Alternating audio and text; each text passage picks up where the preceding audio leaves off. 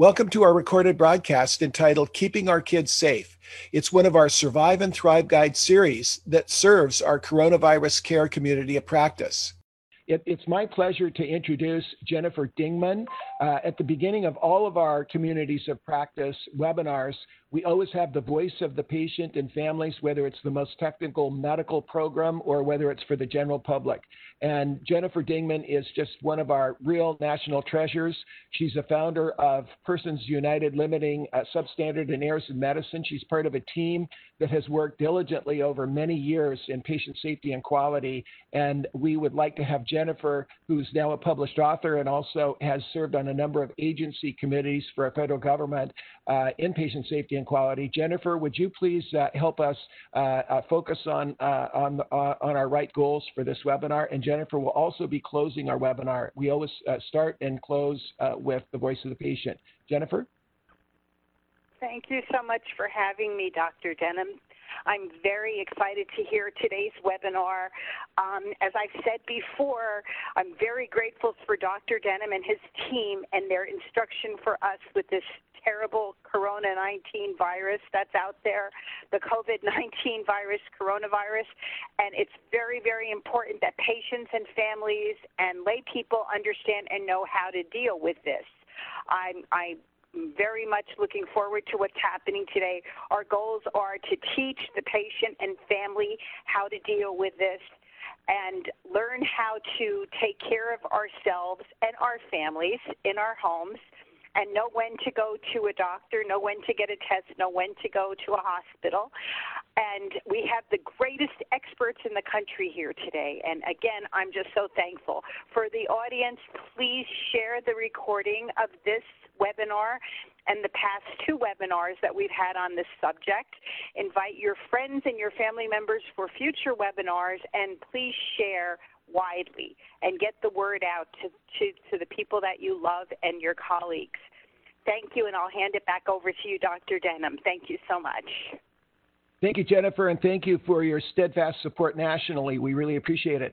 So very briefly, our organization and initiatives are focused on a core purpose, mission, and certain values. We'll measure our success by how we protect and enrich the lives of families, patients, and caregivers.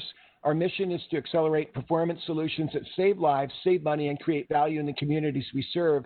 And we really take seriously our core values of that spell I care: integrity, compassion, accountability, reliability, and entrepreneurship. And our program, TMIT Global, has been in existence for more than 35 years and has been using this as the compass. A quick disclosure statement for those of you that are in the medical fields and law enforcement that are with us. None of our speakers have anything to disclose, and no product, service, or technology will be covered here, and no funding from the medical industry, device, pharma, or service industry has been generated. So just a quick, for those of you that have not been on one of our webinars, quick bio. TMIT Global and our research testbed is comprised of more than 3,100 hospitals and 3,000 communities, and we have a 500-member subject matter expert pool. You're hearing some of the experts today, and we've had the opportunity of working in the area of patient safety and quality for more than 35 years, and we've been running these webinar series for more than 11 years, focused on pay for performance, patient safety, and safety to caregivers. The coronavirus crisis has really caused us to expand to the general public, and I'll cover that just briefly. But it's important to recognize that these 16 industry sectors you see on this slide are called the essential critical infrastructure workers. When the coronavirus crisis hit, we realized there was not enough training for them, and especially their families, which is probably the weakest link in the chain to keep them safe. And just recently, the Homeland Security and the Trump administration announced that teachers are now in this group of the essential critical workforce workers, and now there are many guidelines that apply to them. It's in a state of flux right now, but our teachers are now part of this arena, and we're so blessed to have educators as part of our team today. When the coronavirus crisis hit, we assembled more than 50 subject matter experts from the areas of law, medicine, infection prevention, board governance, and even as young as 7 or 8 years of age, as you can see there, former presidents of the American Nursing Association, educators, former astronauts, and a number of our medical subject matter experts. On the second slide here, slide 13, we also have been using video from our prior Discovery Channel films, Chasing Zero and Surfing the Healthcare Tsunami, with a number of business leaders. And so we're really at the intersection in this terrible dilemma of the coronavirus crisis, of the intersection of business, medicine, public health, but most importantly, families. And so we're really blessed to have a great group.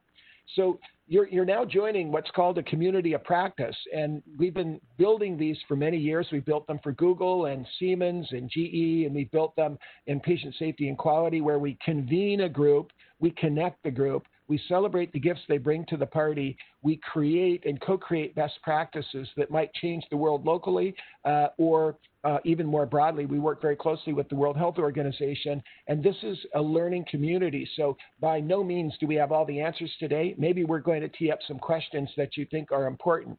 Our discovery over the last 4 months is that our medical leaders that are in clinical medicine, nurses, doctors, pharmacists, and as well as administrators of our major medical centers and our top medical centers wish to be trained and wish their families to be trained. The other discovery was that the general public wants to be trained with them. And so please forgive us, because we're going to apply some real technical things and some engineering principles that appeal to our tactical medical people.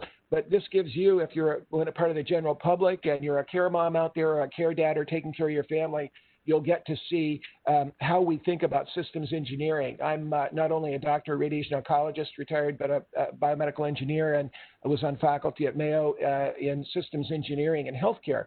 So this website that you may go back to any time will have continuously updated videos, short videos, 4 minutes to 10 minutes, longer videos like this that'll be 90 minutes. And then at the bottom of the page will be a curated repository of all the articles that you see us address. Our last webinar, we addressed the Survive and Thrive Guide of Bringing the Virus Home. Let's not bring the virus home. We're not going to cover that today, but please go back to our last webinar, as Jenny had mentioned, where the hot zone is where we work, the warm zone is where we disinfect, the safe zone is where our families are. But today, we're going to talk about how to keep our kids safe. How can we be focusing on keeping our kids safe in this environment? A number of questions we hope to answer, or at least tee up some questions and some things that you can follow through. What's the science behind it? What's the breakdown between those under 10, teens, and youth? What about college students? What about the CDC guidelines? And you can just see in the local news, even this morning in national news, what's going on in colleges. What are our highest risk environments? Why are indoors more risky than outdoors? And why are there best practices for play dates, sports, getting back to the beach and the pool? And then how can we engage teens, those in their 20s and 30s, to take the lead to help protect our families? So, humor is the best medicine, and one of the reasons that I was excited about where I went for my training was I read about doctors that were innovators in the Reader's Digest, and the humor as the best medicine is definitely was something that I would read in Reader's Digest as a kid. And this graphic that you see is really kind of a tongue-in-cheek graphic about COVID risk and non-COVID risk, and we'll kind of come back to it. But we have to kind of think about this, and some of the really funny things that are on here are, well, clearly the safest thing is just stay home all the time. And if you look at the bottom right quadrant, you see that the highest risk might be winning a test tube eating contest at a COVID lab or opening a kissing booth at a COVID testing site. So we really need a bit of a dose of humor here. But the message of this graphic is really we need to stratify our risk between what is the safest and what is the least safe, and based on some good scientific principles. So the idea of stratifying our risk is important, and there is no perfect answer. As I said, we discovered that family training really works. It saves companies money and liability. Most importantly, the family unit and the chains of transmission that can occur are where we need to focus, not on the individuals. We're really blessed to have MD Anderson, Mayo Clinic, UCSF, UCI, and we can't mention some of the federal agencies, but a number are working with us in the research of what can we do for families to help protect them and help protect our infrastructure workforce. here's an art. So we're not going to tell you, should your kids go to school or not? We can't because we don't know your community. But this is an excellent article that came out a couple of days ago. 10 epidemiologists and infectious disease experts gave you their rationale for whether they sent their kids back to school live or whether they were doing it by Zoom. Or how they were dealing with this question. Read it. Great article. It's on the website, our website. You can download it. But just to let you know, the single most important factor they brought up in this article is the background community positivity rate. What is the rate of positivity of everybody that gets tested in the community? The higher the rate in the community, the greater the risk that are the outside risks to your family. They also mentioned sustained community transmission. These are important factors, and these are the experts deciding whether they're sending their kids at school. They also recognize the negative aspects of not sending the children to school. We have a wonderful pediatrician, Dr. Owens, who's going to speak today, and I bet she'll tell you that it is important that there are some factors. The pediatricians we talked to say that depression and a number of things are striking the balance, and nutrition is important, a number of things, but the importance of physical distancing, enforcing mask wearing, outdoor education, and ventilation and a number of those factors at schools are going to be critically important for you to make your decision as to what your kids do. Dr. Sanjay Gupta, I know him personally, a great person. I watch him on CNN. I watch all the news feeds, and I can tell you Dr. Gupta, Dr. Fauci, Dr. Francis Collins, the head of the NIH. I'm old enough to have the blessing of knowing them all personally. Dr. Gupta has been right down the line on the science, and he cited in an article that he wrote, which you may download, that why he's not sending his kids to school at that time, which was the 12th of August. Maybe he will today, but the factors that were important was the largest pediatric study out of China. 90% of children developed mild or moderate symptoms. 6% were severely ill. We've had over 90 kids die by the first week in August. A South Korean spread study is probably the largest one we have. Kids under 10 are less likely to get the disease, but they're more likely to have more virus in their nasopharynx. Kids between 10 and 19 spread the disease as rapidly as adults do. And so that's really important to know. Younger kids, although they may not get infected, really can infect us, and we know that about the flu. The other things are that our teachers, 25%, are at serious risk or at risk for serious disease because of underlying conditions or age. And it's critical to look at the background infection rate in your community to decide whether you send your kids back to school. And then I think the worst thing is the MIS-C, the multisystem inflammatory syndrome. Although not very common, we've got almost 600 kids, 570 and probably more, that have this very serious condition. And we're seeing a number of long haulers, or those that get this disease and have long-term impact on their organs. And the main thing is this is a novel virus. We just don't know that much about it, so it's important to know it. So where are we today? We're over 180,000 deaths. 1 in 55 Americans have been infected as of September 1st. Over 60% of the new infections are under 50. You've got panelists today that are in their teens, in their 20s, as well as those that are in middle age, and I'm on the longer end of that. It's at the age of 65. But it's important to realize that 1 in 3 adults and children, so 1 in 3 children who are hospitalized are admitted to the ICU, and the fastest growing group of those getting infected are children. And the other thing is that we're not a very healthy society, so you can't tease out and say, oh, well, if somebody got sick because he had an underlying illness, obesity is one of those underlying illnesses, and 40% of our population are obese. So it's a lot more common to the people that you might know. Okay, so let's talk about a little bit of science, and then we're going to go to our medical panel. How do we keep our kids safe? The only possible way of doing it is by looking at your family as a family unit. If you look at your child individually, or you look at any individual, what we call patients in medicine, you're dropping the ball. You're missing it, because we have to break the family transmission chains.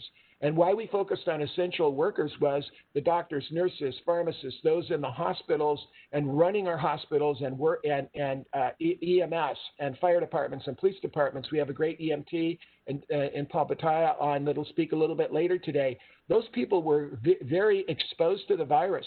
But if we don't protect their family and try to break the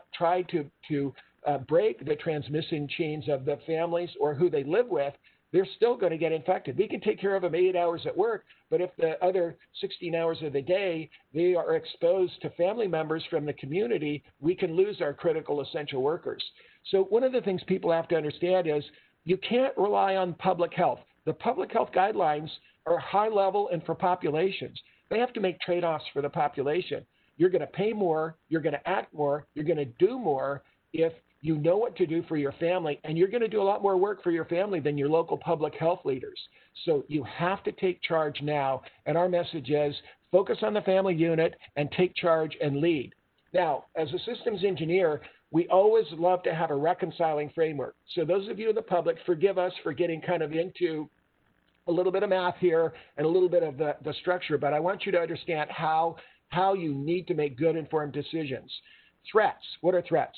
Threats are likely to cause harm. What is vulnerability? A vulnerability or vulnerabilities are the weaknesses that can be exploited by those threats. If you increase your vulnerability, you're more likely to have higher risk. What is risk?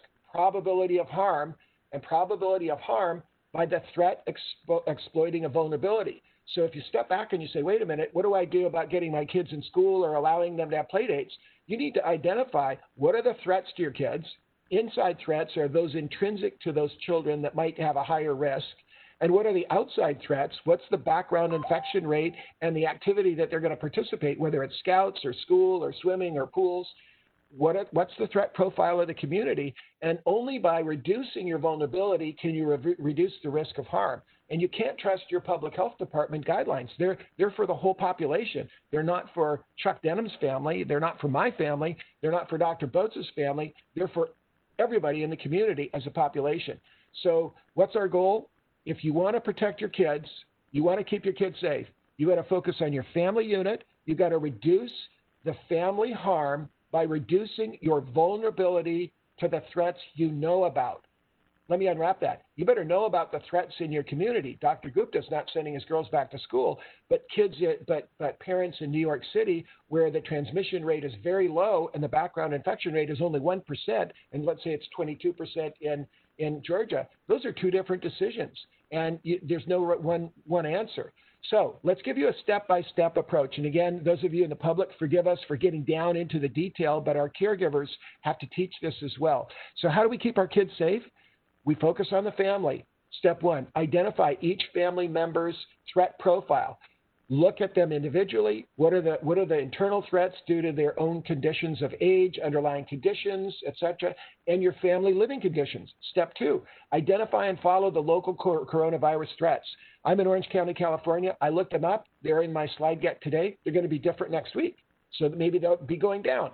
You need to keep track of what is the threat profile of your community and understand how that might apply to your kids, your family, your social events this weekend. We're going to have some social events at my home on the beach here this weekend, but we're going to maintain certain social distance, masks, etc., as appropriate in an outdoor environment and keep our distance, thereby reducing our risk to the vulnerability, even though we're at a 5% background infection rate. Step three, develop a family safety plan. I call him Dr. Beshk, but David Beshk is just a world-class educator and teacher, fifth grade science teacher, but one of the best teachers I've ever been with, is going to address in a few minutes what it is to be the CFO, the Chief Family Officer of your family. And then plan the flight and fly the plan, meaning that you need to get put that together. Now, I'm going to move quickly through the slides to get to our panels. Go back and look at the slides, but we're basically saying, look at the outside threats in your community and the inside threats of your living conditions. This slide kind of stratifies them. Pregnant moms have certain risk. Kids under 2 have risk. 2 to 10 are super spreaders, but they're not likely to get it unless they get something serious. 10 to 30 are the real super spreaders in our community right now. And those that are over 65 and at older ages have vulnerability. You need to know about them so you can take a look at your family. So you look at the outside threats. What's the background infection rate? Are people using masks? Do the schools have a test, trace, treat, isolate, quarantine program that's really robust so that if a kid gets positive that they're jumping on it right away and they can keep the rest of the kids safe or not? Do you have that in the community? The inside threats are, and I'm not going to read the list here because I want to get to our panel, but go back and look at it, and you can look at the inside threats that are intrinsic to your family as your family is made up. Now, this is a family, a real family, here in Orange County, close to me. I looked up this morning, the testing positivity percent you see in the upper left quadrant is 5%. Boy, we'd sure like to have that down at 1 so that we could be at a new normal. We have a male over 65 years of age, risk for age. We have a female with a history of pulmonary infections, increased risk there. We have a mid-teen with recent cardiac surgery and hospitalizations for hyperimmune reactions. And we have a grandmother at a separate facility who's 99 years of age. Our behaviors and what we do with our family plan are directly related to these individual inside threats, and on the left, the outside threats. So what do? We need to reduce our vulnerability. So if you want to reduce your threat, the risk, you reduce the exposure to the outside threats. That's carpooling with kids in a car with people that you don't know. You shouldn't do that. Other things with the background infection rate is high. So there are a number of bullets on this page. We'll come back to it if we have a moment. But step 3 is develop a family safety plan. Next webinar on October 1st, we're going to go step by step through how to be ready, how to respond, how to rescue somebody who's really sick, how to go through recovery and resilience.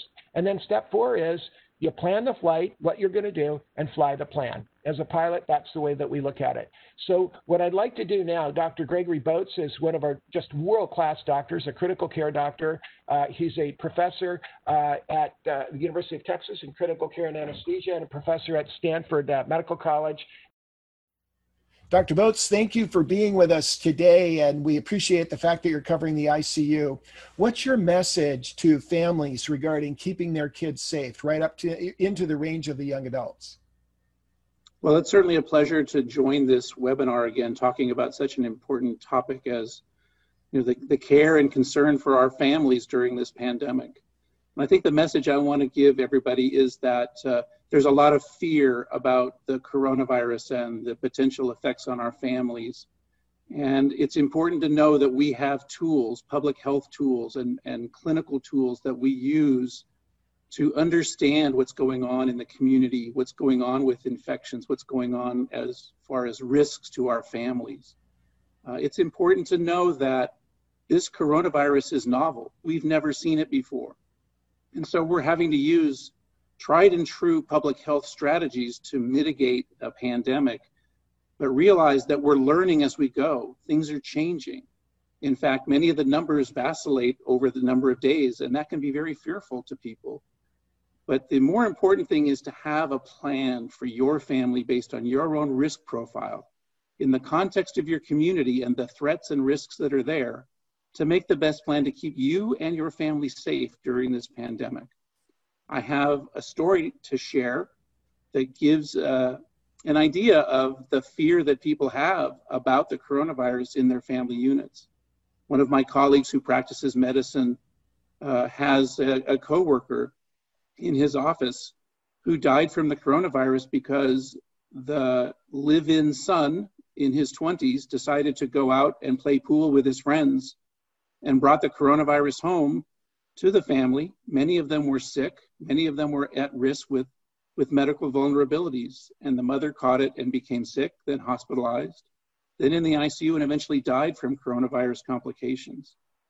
We have to be serious about using the strategies of social distancing, masks, hand hygiene, and contact surface cleaning in order to reduce the risk of this coronavirus causing harm to our families. Thank you very much, Dr. Boats, and thank you for the encouragement to combat the fear that many people feel. We really appreciate your attention to the detail and this vulnerability issue.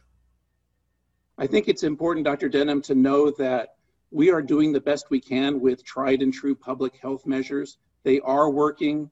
It's going to take some time, but we are going to get through this. We're going to have a vaccine soon. We're going to use strategies that are protecting our families, and we're going to see this in our rearview mirror in the not too distant future.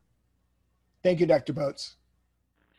So Dr. Boats is on ICU call and wasn't able to join us, may be able to join us a little later. It's now my great pleasure to introduce Dr. Brittany Owens. I've known Brittany since she was a little girl. She is a terrific community physician, has some great insights for those of us that are worried and thinking about bringing our kids in now during this coronavirus crisis, and she'll give us some great insights. Brittany, would you go ahead and give us the picture of what it's like to go to a pediatrician today and what message you have for our audience? Sure. So we're taking a lot of extra precautions to make sure the kids can come into the office these days. All of our employees, front desk staff, medical assistants, nurses, and doctors are wearing masks. We're requiring masks for every person coming in, and including kids over the age of 2. For our well visits, we don't even have a waiting room, so we're having the patients wait in the car, calling them, walking them straight through and back to their room to try to reduce any possible transmission between families in the waiting room. In addition, for the sick visits, we're doing a completely separate entrance, a separate doctor. We're trying to make sure that we're really making it as safe as possible so people are coming in. And the reason we're doing this is because it is still really, really important to come in for all of these well visits and sick visits. So we want to make sure the kids are growing appropriately, that they're developing appropriately, getting all of their vaccines. We've got a new virus on the scene now, so it's really, really important that kids are being vaccinated against things that we can protect them from, including the flu vaccine, which in our area is actually coming out within this week. So we're encouraging everyone to come in for their flu shots as well. Another reason we're taking all these extra precautions is to make sure those kids who are sick are able to still come in for their sick visits. Kids are still getting asthma exacerbations, still getting Lyme disease. We're in an endemic area, probably not as common for you guys out there. Kids are still getting more serious conditions like getting diagnoses of cancer. So if parents are concerned about their kids being sick, the pediatric office is a safe place for them to be, and we still want to make sure that we're an important part of the community and helping them. I think parents get overwhelmed about this new virus, and it's our role, I think, as a pediatric office to make sure that they can get all the up-to-date information. Like the other doctor had said, this is a novel coronavirus. We're getting more data every day. And based on that data, are updating our recommendations. So it's really important for parents to kind of, touch base with the pediatric office, go on the CDC website, make sure that they're getting the latest updates, because what we recommend today may be different than what we recommend tomorrow. So we really want to be that medical home to make sure that everyone's up to date on the information and being well taken care of when they're sick. Many thanks.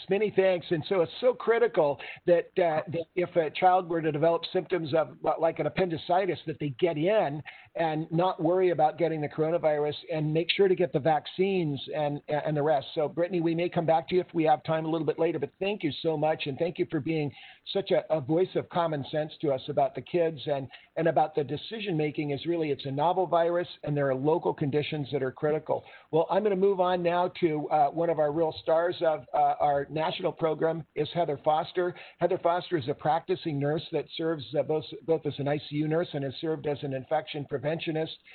She has had an enormous impact on our certification courses for families that want to learn how to care for someone at home and create an isolation room. She's also a 2018 winner of the Pete Conrad Global Patient Safety Award in honor of the astronaut Pete Conrad, third man to walk on the moon. Heather, as a nurse preventionist, a couple of comments?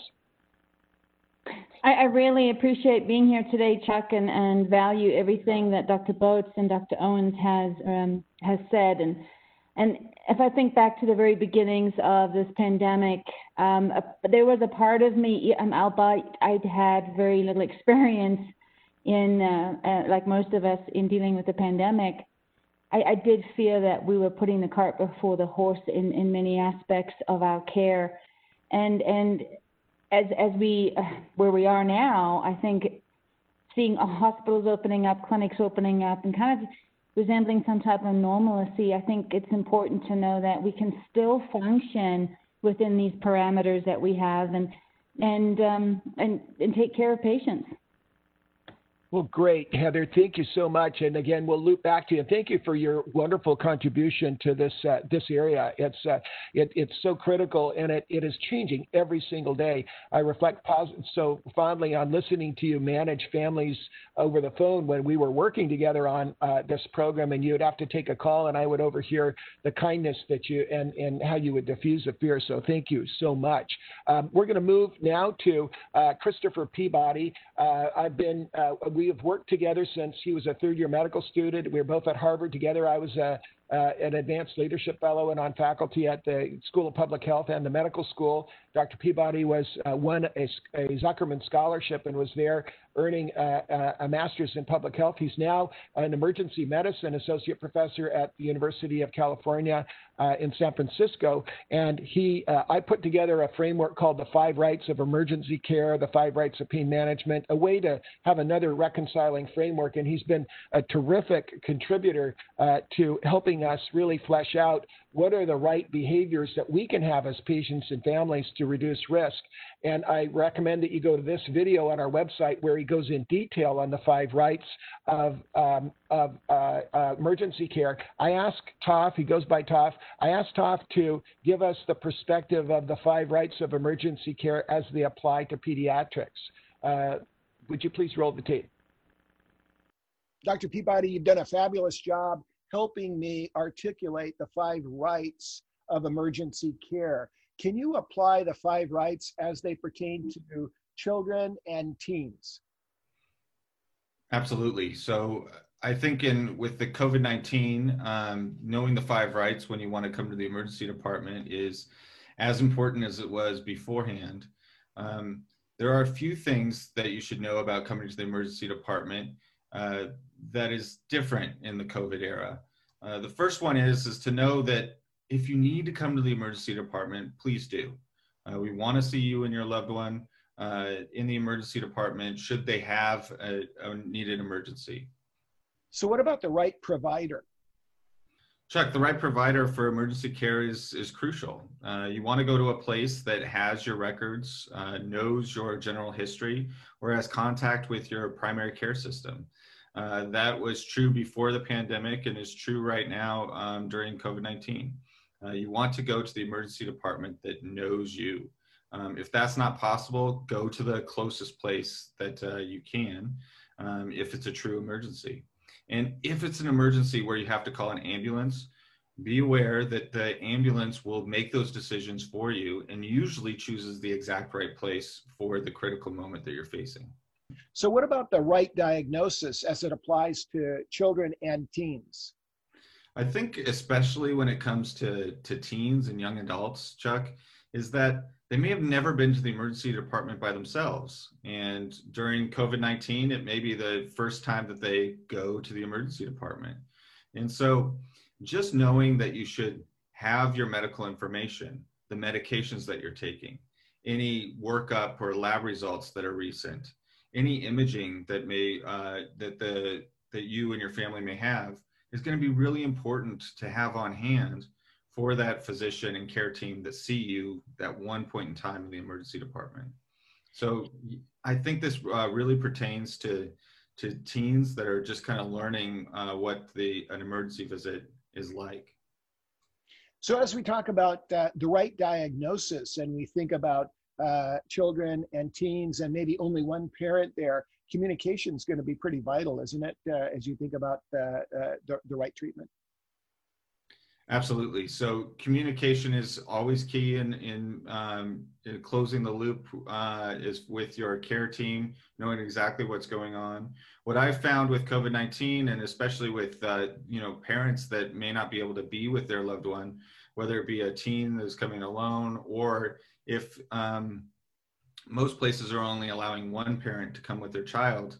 So we're using whatever means possible it is to close the loop with parents. And if that includes electronic media like FaceTime or text messaging, we'll do that.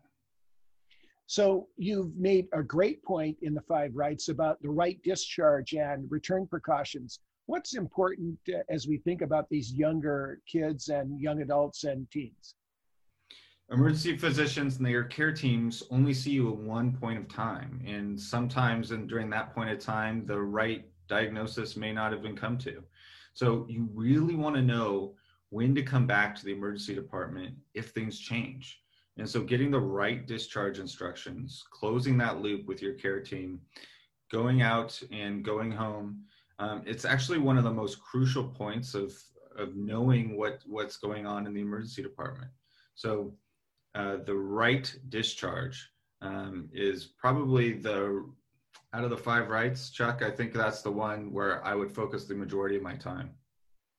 And then finally, the right follow-up, that continuity of care back with the pediatrician and making sure that the flow of information can occur. And I would expect in COVID, that's even more challenging. Absolutely. As primary care visits have gone almost completely online, you want to be able to have your primary care access the information that was gained during that emergency department visit. And so knowing what that right follow-up is, asking the emergency physician and the emergency physician care or the emergency department care team while you're being discharged, hey, what should be my follow-up plan? And is there any information that's not going to be translated directly to my primary care team? And if there isn't, then come up with a plan on how to get that information back to your primary care group. Fantastic, Toph. You're always so helpful as we talk about emergency medicine and patient safety. This has been really helpful. Thank you, Chuck. And if there's ever any other questions, I'm always happy to come back on. Thank you. So Dr. Peabody, again, is on duty in the emergency department. We're really grateful for his contribution. Our next speaker is Mr. David Beshka. I often call him Dr. Beshka because he is so knowledgeable about these topics. And he and my son, Charlie, have worked very, very closely for the last 5 years, starting with a scout group at the school where my son attends. David Beshka is an award-winning educator. I think one of the best teachers I've ever worked with. He is our MedTech school program leader. He is a Eagle Scout. He's a Scout program mentor and has really helped us shape what we are doing with families and what we're doing with our what we call the CFO, the Chief Family Officer. David, take it away, and we thank you so much. We know you're grabbing a quick window between classes of teaching our children here in Orange County.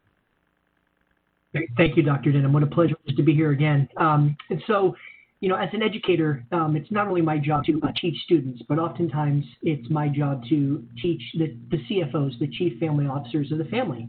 A lot of time is spent interacting with adults and, easing minds and giving activities and giving strategies that people can use at home to support not only their children, but their whole family. I like to call it your team at home. That's what my wife and I call ours, is our team. And so now with the craziness of life going around with the corona and with the CFO always having to try to balance and manage and navigate activities and birthdays and now school opening and family responsibilities, we now are being called on to wear a different hat. And now we're really being asked to be the chief infection risk officers for our team. And like we've heard many people say, and Dr. Denham opened up with the webinar talking about, it's important that we know that every family's situation is unique, not just families in different states or different regions. These are families within different neighborhoods or, families within schools. Everybody's risks are different. And as the CFO, that can be challenging, and it can be scary, and it can be confusing. And I know that it seems like every other day, every 15 minutes, we're hearing different things come out from the CDC or doctors, and whether you're inside with an activity or you're outside with an activity, or friends and families. And I know that for me and my team, it's been a challenge to try to navigate that.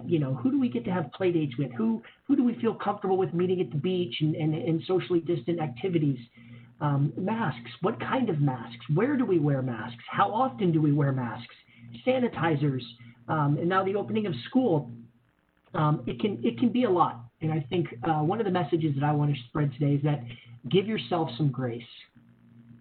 There's a lot that's going on. As a CFO, we are all managing, and now the Chief Infection Risk Officers, we're managing a lot.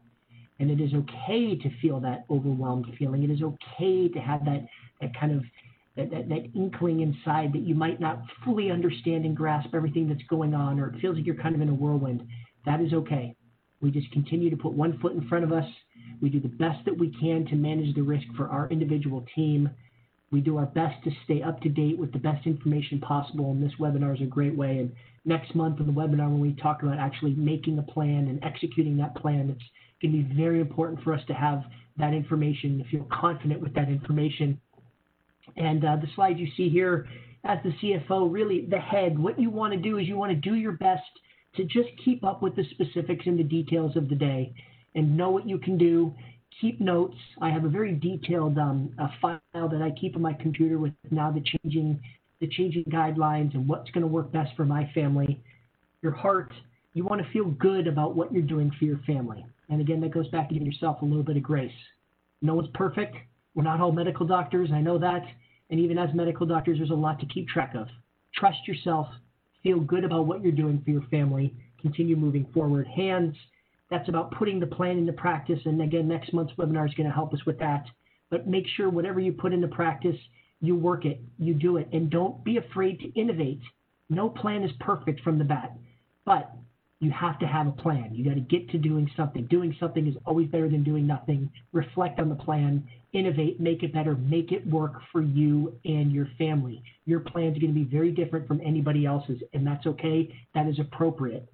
Voice, articulate. You want to be able to share what you're doing with your team. As the CFO and the Chief Infection Risk Officer, you have to be the chief communicator, and it's important for you to be able to communicate the plan to everyone. Don't hide details. Explain why you're doing what you're doing. Make sure everybody else understands it and that they can explain it to each other. It's an all teach, all learn model here with MedTech and MedTech Global. And it's important as the CFO that you are the one that is teaching and making sure that everybody on your team is on the same page. As Chief Infection Risk Officers, continue doing what you're doing. Continue to love your family. Keep up with what's going on. Give yourself some grace and fight the good fight. Thank you, Dr. Deno. I need to sign off and head to the next class now. David, thank you so much, and thank you for all your support of our students, our scouts, and our community. So a couple of quick highlights as we roll now into our younger age group and our panel of young adults. On our website are short videos you can watch on your phone, 4 minutes to 10 minutes to 15 minutes. One is a little longer on masks. But why social distance works, it's important to know that 6 feet's a minimum. Actually, we now know from a number of studies that the droplets that spread and aerosols can go a greater distance. Why masks are so critical and important, and they're no replacement for the physical distance, and how to pick the masks and how to know why they're critically important. We put together a longer video that's about 25 to 27 minutes with all the latest science. And those of you that are in pre-med, medical school, nurses, but those that are really in families that want to know the science of how to stop the aerosol, the droplets, and really the technology behind masks are very, very interesting. And you can watch this longer video. And then hand washing and helping our kids understand how hand washing works. Why is it 20 seconds? Why is soap and water the best? And what's really critically important about the virus itself, it is vulnerable. It's vulnerable to soap and water. And then the contact surfaces, there have been a lot of misinformation that says, oh, you don't have to worry about that anymore.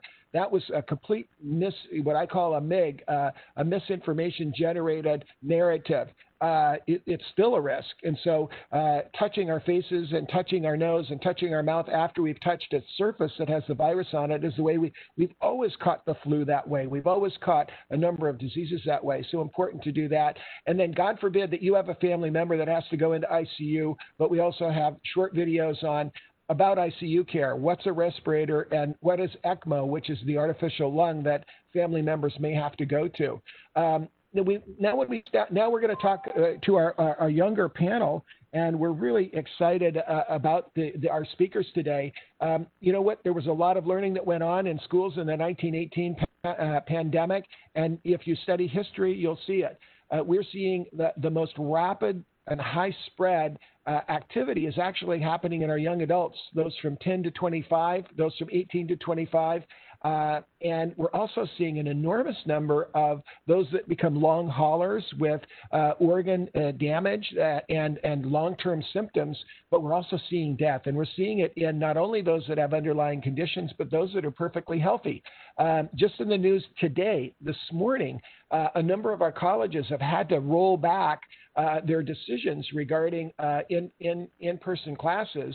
And a lot of our college students are going, well, I'm going to go back home. And Dr. Fauci was on the news this morning, who's a national treasure. You can set your watch by his honesty and the truth that he brings to us. And he said, don't do it.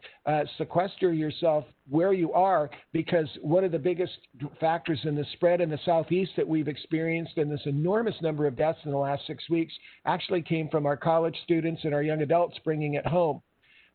We are generating Survive and Thrive guides. This one will be out on Monday on masks, and there will be one for every one of our webinars. So there will be one on keeping your kids safe.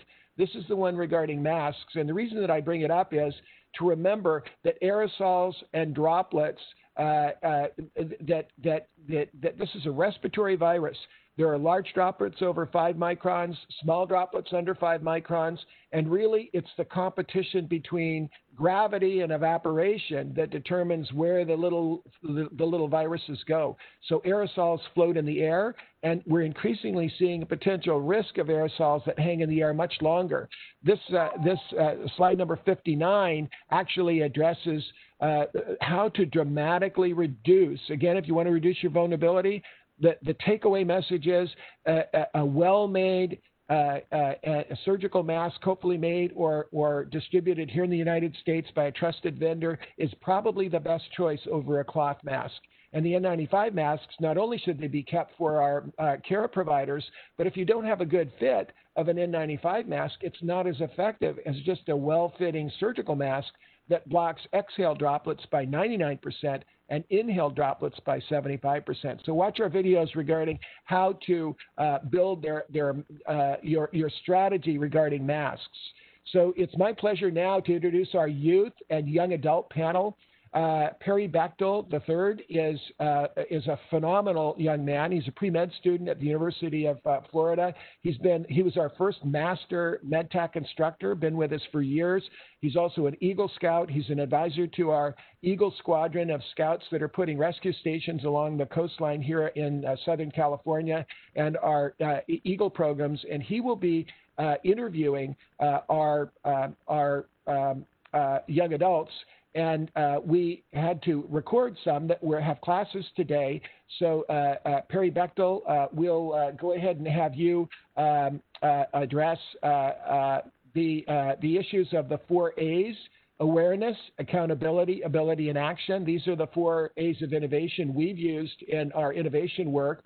Awareness is being aware of you being part of the problem as super spreaders. Accountability for that and maybe becoming part of the solution. Ability, and we've got some film students and theatrical students that can give us a little bit of advice on how we can reach these young adults. And then action, what are the line of sight actions that can be addressed? So Perry, I'm going to turn it over to you. However, we know that Claire Peck is our first respondent, so I'll just cover his bio quickly. Claire Peck is a NYU student, a film student and MedTech production team member. And go ahead and roll the tape, Kyle, and then we'll have Perry kind of take it away after we've played the second tape. So Claire, you're a junior at NYU. How aware are the people around you that they could be part of the problem and also they could help with the solution? Well, young college students, I do believe, are very aware. It's hard to believe they couldn't be with everything, going on, the sheer amount of information we have at our fingertips. But I do think it's hard coming from, wherever you stayed in quarantine, with your family. Things were slightly easier. Now being sent off to college, especially younger classmen, to expect their first party, that's just not a possibility in today's situation. So I think that young people are aware, and they just need the stamina to prolong and keep going through quarantine and not just give up because it's easy or they don't have their parents looking out for them.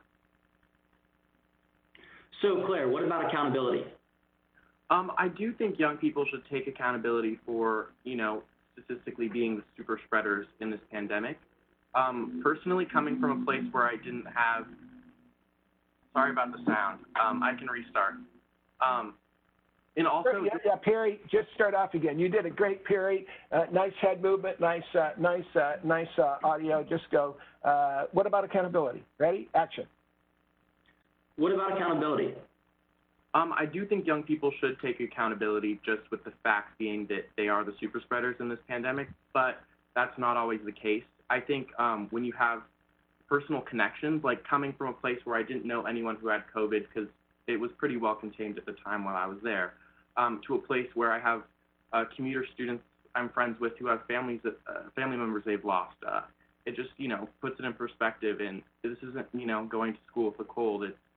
We're living in a pandemic where there's one answer. You have to take responsibility. Ability. So Claire, do you feel there's a place for storytelling in film in the solution? For sure, definitely. I think representation is really key, either on a smaller scale, like, social media platforms. I think staying connected and just seeing that you're not alone is super helpful, but also like on bigger screens, not movie screens, obviously, but, in the living room, a great show on Hulu, it's Love in the Time of Corona. It makes you realize that you can, go on with your daily life in a pandemic. There is a new normal, but seeing people on screen going through it with you, I think that's a big tool and super helpful in a time like this. So our next respondent also had classes today, Jacqueline Boats. She is a sophomore at Chapman University, an opera singer, a theatrical arts student, and we had her speak to you by Zoom as well, which is recorded. So Jacqueline, talking about awareness, how aware are those around you? A lot of my friends are aware that we are super spreaders, but I have seen some cases where there are some reckless people, partying and things like that. But we're still learning on how to be safe and what makes us feel safe during this pandemic. Accountability. Do those around you feel accountable? I think that college students in general are taking accountability knowing that they are the super spreaders. And it is a little bit too soon to see what my peers are doing in terms of leadership to, help spread awareness of this virus and what we could be doing to prevent getting others sick. So Jacqueline, you're a theatrical major. Do you feel there's a place for storytelling and spreading the message? I feel like the performing arts holds a special place for storytelling, and I know most of my peers are working to spread awareness through social media right now, and now that school's back in, we might be able to work with our professors and our peers on how to work with our art forms eventually. What about action? At the very least, I think our age group can be careful bringing home the virus to our families from college. So our next speaker is Jamie Iristorza, and Jamie's a pre-med student, graduate of University of California, San Diego. And Perry, go ahead and take it away with Jamie on the 4 A's. And we're especially interested in our college students bringing home the virus and then exposing our younger children and our older adults, again, coming back to the family unit. Perry, go ahead and take it away, and Jamie. Awesome. Thank you, Dr. Denham. So, Jamie, touching on awareness, are those around you aware of what's going on and aware that it could pose a threat to both themselves and their families at home? Well, I think that everybody is aware of the fact that there is a threat. But what I don't know is whether young people comprehend the degree to which they're being the super spreaders. And I think for them to understand that fully and really understand that they're responsible for a significant chunk of the new infections is a very good thing that people of my age should be aware of. And I think it would also help them take accountability for their actions. That's really interesting. So would you say, in general, at the current time, do they feel accountable, or is it just they don't truly understand the risk and don't think about accountability as much? Well, I think one of the really difficult things is in the pandemic, we've always been taught about thinking of ourselves as the person who we're trying to protect. And like Dr. Denham was talking about earlier, how you really have to think about it's the family unit. And so there's a very well-documented psychological bias that says, I'm not going to get it, and things are more likely to happen to other people. Bad things aren't going to happen to me because I'm young, healthy, so on and so forth.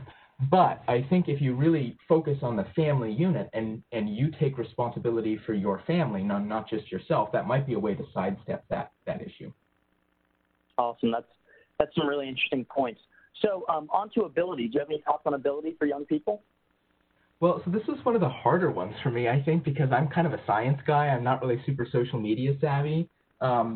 But I do know that my generation gets a lot of their news and a lot of their information from social media. So utilizing it in some ways definitely critical.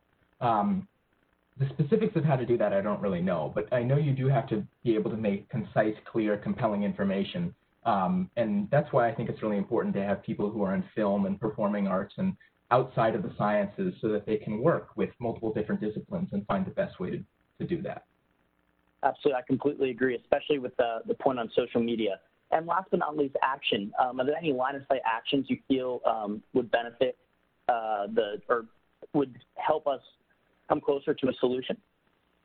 Well, I think for young people, one of the hardest things is the fact that they really feel like this isolation. And young people like to have fun, they like to have their social connections, and not being able to interact with people in person is really something that I think is straining young people. And I don't think there's ever going to be a complete replacement for in-person interaction, but I think if you really talk with your friend group about ways that you can interact online, whether that's watching movies over Zoom or having like set FaceTimes, you might be able to come up with a solution that's good enough to keep you isolated and still keep you connected. Great. Well, thanks so much, Jamie. Those were really interesting answers. Thank you very much for having me. Great, Jamie. Thanks, and good luck with medical schools. Paul Bataya is a EMT, an emergency medical technician. He's the president of the association at the University of California, Irvine. That's one of our really wonderful collaborators here in Southern California. He's helped us teach our on-site MedTech program where we tackle the 8 leading causes of death, including sudden cardiac arrest and anaphylaxis, and using EpiPens, and working with the American College of Surgeons on using tourniquets and stop the bleed. And he's also an excellent instructor. And so perhaps just for speed, what we could do is, Paul, you could just take it away, and then go ahead, Perry, and you might add a comment or two after Paul goes, and then we'll keep our tempo up. So I can kind of summarize all the 4 A's in just one nice little neat package here. I can safely say that most of people in my age are fairly misinformed. Like I have neighbors, just upstairs that they have parties multiple times per week, that sort of thing. And the best approach to this problem would be transparency and communication, heart to heart between people within our own age group, peers and colleagues. Okay, a good example of that, of how to kind of take that into action, is a program that UCI actually has up and running, which is called the Anteater Pledge Ambassador Program. Many of you guys are probably not familiar with that, but basically, it's the goal of the program is to educate the campus community about reducing the spread of the virus through evidence-based health promotion and disease prevention behaviors. So basically, it's peer training. So they go ahead and train members of the student body to better communicate with their peers through social media. They have like nice toolkits with stuff prepared and ready to go. The role of students is also to provide face coverings and hand sanitizers to those who need it on campus. So there is an on-campus component to as well, a little bit more interactive. Though the program is not deployed yet, I do plan on being involved and seeing it come to fruition. Fantastic, Paul. And you know what we'll do is we'll move to Danny Policiccio, and then I don't want to leave you out, Perry, to have your comments as well. And Danny, would you like to go ahead? And Danny is an NYU film student. He's been a producer with us with our MedTech Bystander Rescue program. He's filmed numerous programs with us with Mr. Besch in summer school programs. Very gifted filmmaker, and he's at NYU as a film student. And go ahead, Danny, and then we'll shift over to you, Perry, so that you can make some concluding comments before we go to our next section. Perry, do you want to make your concluding comments? You've been really diligent about interviewing our youth and our college students. I want to make sure to give you a chance to comment as well. And with the little bit delayed transmission, I thought I'll just shift right back to you and then take it from there. So Perry, what are your thoughts? Well, thank you, Dr. Denham. I think after hearing everyone speak and hearing different perspectives from around the country, there's definitely a common trend of kids being aware, but they're not aware of the right information. A lot of they have that mindset that, like Danny was saying, that they'll be fine, they'll be okay.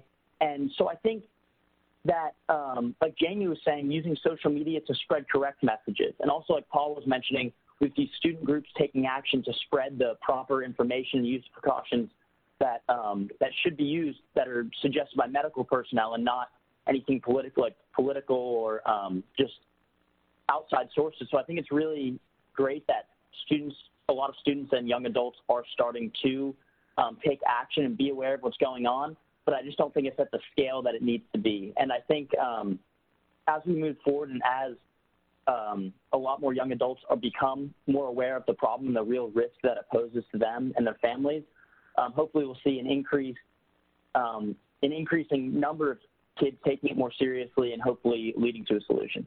Well, thank you, Perry, and thank you for your diligence. Perry was actually our first instructor, our college instructor, to help teach at Stanford University, and we had a terrific time there, and that was our very first college course. So it's my pleasure now to introduce actually my son, who co-founded the MedTech Bystander Rescue program at his school here with Scouts, and then we've expanded it to 5 different states. Charlie was one of the youngest PADI certified rescue divers, competitive surfer. He was our first junior MedTech instructor, and he co-leads the MedTech Surf and Lifeguard program with Preston Head. We're careful not to use children in our webinars, but since he's part of the family, that's not a risk. So the rest of our youth and our young adults were over 18. Please roll the tape of Charlie's comments. I think people my age are aware of the seriousness of the virus. I don't think we know that we may be super spreaders. We probably could be more accountable to the safety of our families if we did. If we learn more about how the virus spreads specifically through our age group, it might motivate us to make better choices of our actions.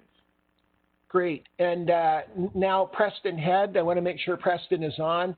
Preston Head was actually a UCLA star water polo player. He was a lifeguard here in Laguna Beach, where we live in the South County of Orange County.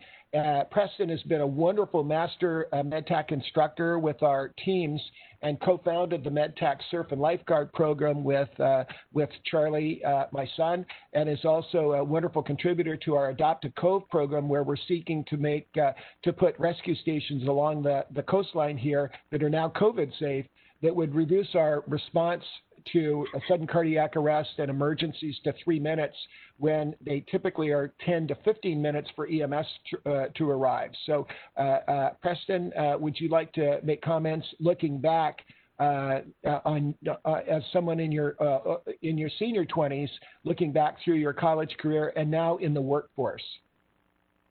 Hello, everyone, and thank you, Dr. Denham. Am I coming through clear? Yes, sir.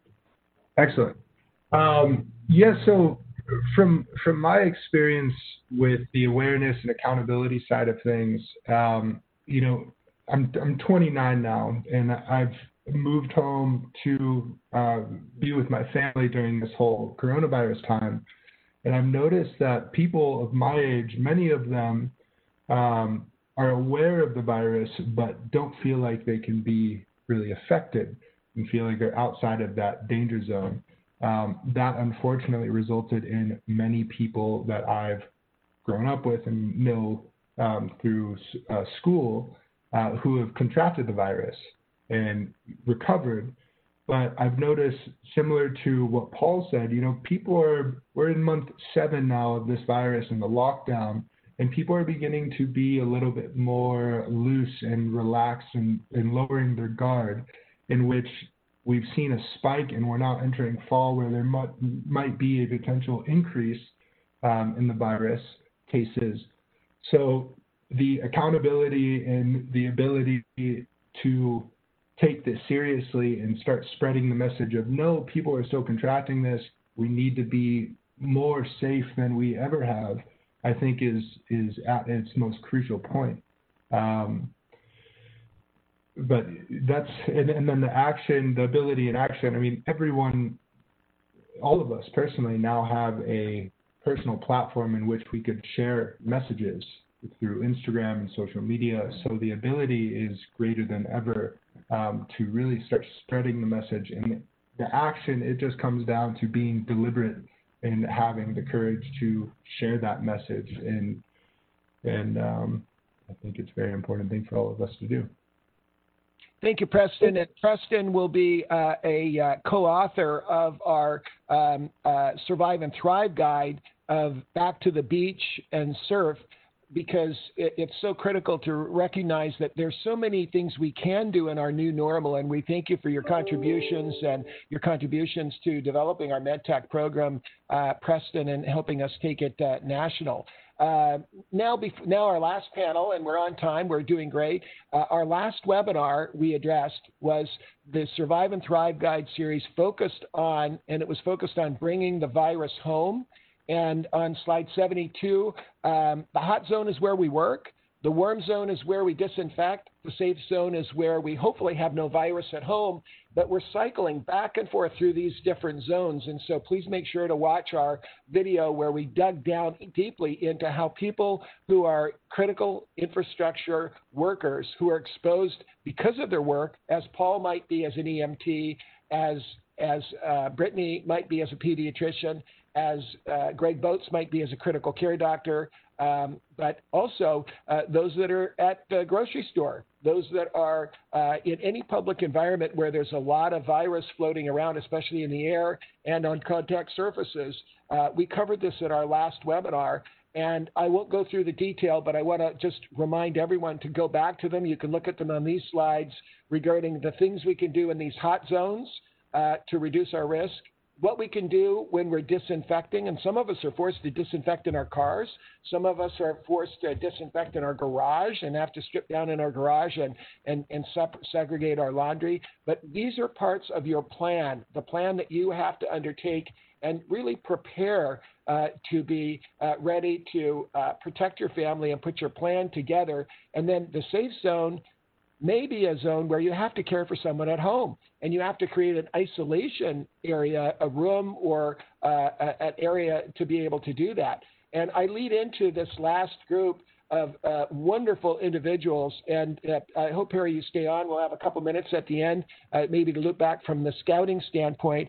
John Tomlinson is by training in academics, a lawyer at JD. He's been the mayor of one of our communities here in Southern California. He has an MBA. He runs a company, a family-owned business, but he's also an enormous contributor to Scouts and to the faith-based community through his church. And John has done a terrific job where I'm going to introduce the bios of each one of the 4 individuals along the top, and then we'll pull up their slides. Randy Steiner is the University of California Irvine emergency preparedness leader for the police department here at the University of California Irvine. Also was involved in a plane crash as a child. His father was one of the leaders as a result of that, of developing the trauma systems we use across the United States. He's also an assistant scoutmaster and has helped us teach our search and rescue scout programs. Keith Flittner is a terrific leader in Scouts, Eagle Scout, an advisor, and really has helped us in our community in Orange County really develop wonderful opportunities for our Scout leaders, and also a contributor to our Eagle Squadron, which are a group of Eagle Scouts that will be putting rescue stations in along the beach. And John Little is a paramedic, extremely experienced, has treated more gunshot wounds and more serious emergencies than probably any of the doctors that I know, a wonderful faith-based contributor to one of our local churches, Saddleback Church, who's both a medical volunteer, but also an instructor with us and a security volunteer. So he is protecting those leaders of these of our church organizations. And so we have a certification program John has been an enormous contributor to that was focused on that. So as we think about now scouting, membership organizations, multiple faith-based organizations, and I think John Tomlinson may not have been able to log on, so I'm going to cover his topic. What John did, and he's been a terrific contributor to our program, helped us identify the fact that Apollo 13 was a really good metaphor, a really good story that described how we have to use what we have to do what we need to do for our families as we think about protecting our key infrastructure workers. And so what John did was he said, wait a minute, so I need to have an isolation chamber to be able to protect my family from the rest of the family if someone gets infected. Kyle, will you be able to roll tape for us, or am I just going to show the slides? What John did was he took a house trailer that they had and provided energy to it. It's self-contained, and this was a terrific opportunity of being able to use what you have if we have to take care of somebody at home. One of the things that people don't realize is that when you're COVID positive and not serious enough to require hospitalization and oxygenation, you're going to be told in the emergency department, go home. Now you must isolate yourself from the rest of the family, and now you must maintain isolation precautions so no one else gets sick. And is there anyone in your family that has underlying conditions that might put them at risk? Now, our emergency departments can get swamped, and that conversation may be just as quick as I just did, and most people are not prepared if somebody were to get sick at home, and you might have to either isolate them because you know they're sick or quarantine them because they may have been exposed. Sorry, you hear my canine associates here. And so it's very important that we do that, and we will, in our future program, show the videotape of John's isolation chamber, but a great example of Scouts and being prepared. So Randy Steiner, I know you're on live. Randy, would you like to share with us how you've been able to adapt scouting and coming back safely in scouting and maintaining social distance and being able to address this new normal? Yeah, Chuck, how you doing? Thanks for having me back. Just really appreciate being part of this process and these really important educational webinars. Obviously, our Scout Troop, we have a very active Scout Troop here in Orange County in Cypress, Troop 670. And, we're very proud of our ability to, create Eagle Scouts and our program that is based around that. For the last 6 months, that's been very challenging. As you can imagine, as everybody can imagine, that with the coronavirus outbreak and the things we had to do to work with that, but as opposed to just shutting down initially, the Scout leadership, the troop leadership got together very early on and was really aggressively pursuing some kind of level of participation. The scouting concept and the value of scouting is taking these young men and giving them those ideals. They're so important to scouting, and that is really important in that group setting. That's really one of the key components of scouting. But we've managed to maintain our troop through online meetings. We went to the online world and started doing Zoom calls and really tried to keep our scouts engaged. That was a big part of it, and a really big challenge was keeping the boys engaged and giving them things to do with regard to scouting activities. So we were doing a lot of typical knot tying classes, the things, our camporee this year, for example, got canceled. So we took those things that we would have done for camporee and kind of took them on the, in more of a virtual realm and tried to keep those scout skills sharp. And the great thing is, we've really tried to, when we had the opportunity to get scouts together, do that in a safe way. Our scout leadership, our troop master, Ron Hill, and all of our troop leadership, we're taking this very seriously and, trying to balance that line between getting the boys together in the areas that we could and keeping them safe. The photo that's up here is from our first troop meeting that we had just this week, where it was the first time we got everybody together. Normally that's the Grace Lutheran Church in Cypress. Normally we meet inside, but we've had decided to have our meetings outside, and kept our boys social distances, put them into groups with their troops so they could do activities, really monitored that. All the boys made us really proud because they really took it seriously. All of them, as you can see, were wearing masks and face coverings, and we did our social distancing. And we found that to be really effective. Of the 29 scouts that we have in our troop, 27 showed up to this first meeting. So that keeping our boys engaged was so important, because I don't think that if we would have just gotten dark, we would have had this return to scouting. And we're continuing to move forward on that. Obviously, all of us taking this, the adults taking it very seriously, maintaining the social distancing, maintaining the mask wearing and all the precautions for coronavirus when you get the boys together. And we're going to actually do our first return Scout of Honor next Friday. We're going to be doing that in a parking lot outside. We're going to have, just like you see in the photo, pretty much the same thing, social distancing and the masking. But we really feel that it's so important to the scouts to get them back into the groove of scouting, but to do it in a way that's really safe, to do it in a way that teaches them about everything we're talking about today, that this virus is still out there, it's still dangerous. They're in this group of what we're referring to as the super spreaders now, and really making that a key focus on all of our scouting parts is the need to keep themselves safe, and in doing that, keeping their families and society safe. We're finding it to be really, really effective, Chuck, and we're really looking forward to moving forward and, moving into, hopefully a period where we can start getting back together and start doing campouts and all the things that we love to do for scouting.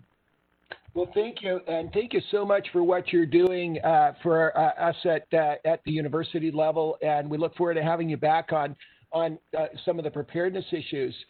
I'm going to move to Keith Flitner here in a minute. I'd like to have Kyle Kemp put up our survey. Our last two speakers are Keith Flitner and John Little, and we're going to loop back, if we have a few minutes, to some of our other speakers. But I wanted you to see this family health, safety, and organization approach. And this is the plan that we are that we'll be teaching in our next webinar. And Keith and I love to talk together. We're both engineers, so we really kind of speak the same language. And one of the issues is we need to have a systematic approach at readiness before anybody gets sick. Then we need to know how to respond if somebody does get sick in our family. Then we need to know if somebody gets serious symptoms to rescue them and do it early enough, which is critical. And then there's the recovery of getting back to the new normal that Randy just covered, of really how do we get back to more normal. And then resilience, we talk about that in anti-terrorism and work that I do in some of the higher threat areas, is hardening the target. How can you take your family and harden it as a target to not be exploited by this virus, so we can kind of get back into a little bit more control and have a family life that we know is just a little bit safer. So it's a real pleasure to have Keith. So please respond to the survey in the right panel. We have hundreds of people that have responded, with a number of some now federal agencies, as well as some of our leading universities and medical centers.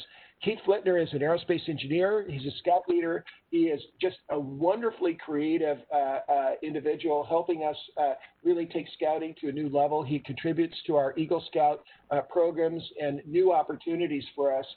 Keith, can you address perhaps how we can take this crisis, and as Churchill would say, never waste a good crisis. How can scouting and faith-based organizations and membership organizations take a leadership role? Yeah, thanks, Chuck. It's great to be here. I just wanted to start with a comment to say that scouting formed over 100 years ago, and actually that was before the Spanish flu, and so that actually had some impact on the principles of the organization. So just like every community group, you have some core principles. Of course, with scouting, everybody knows what the motto is there. It's be prepared. But we also have our oath, which says, do my best to do my duty to God and my country. So with that, you take on a service perspective, and then even more so, when you look at the Scout law, it has a couple different elements in it. One is a Scout is clean and a Scout is courteous.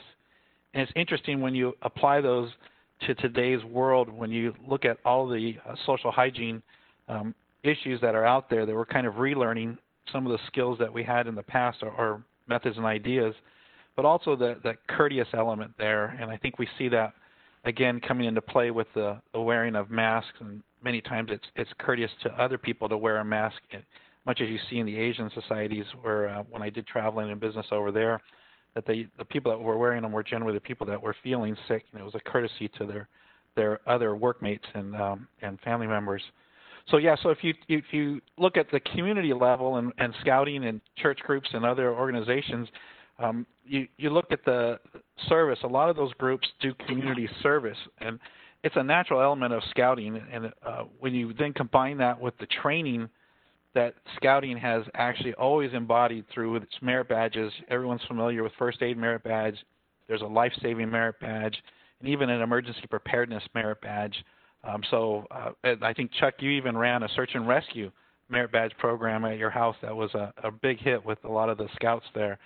So in general, you just see that it's a natural extension of combining this latest safety info and the tools that you're showing here, and bringing that, using scouts to bring that info into their family, and then expanding that and using that to be the educators or trainers within the community, so that these safe practices become really the new normal.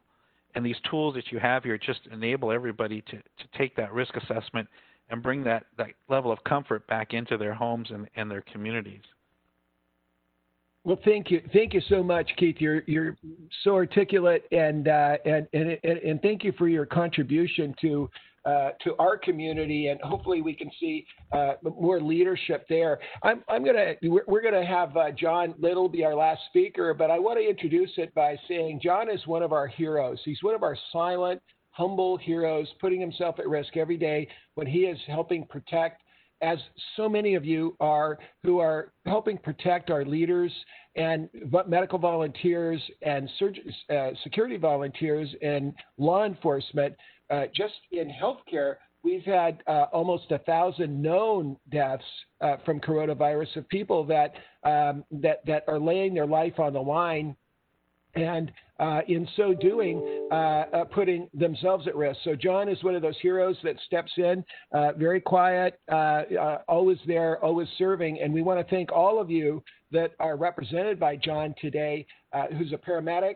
He's a faith-based both security and medical leader, spends many hours of his own time to help protect those that are in the membership of a church, but also teaching. He's been a MedTech master instructor, one of our best instructors. And John, we just want to thank you and everyone you represent today for what you do and your heart for kids as well. Is there a message you'd like to share, and then we'll loop back with some of our other speakers?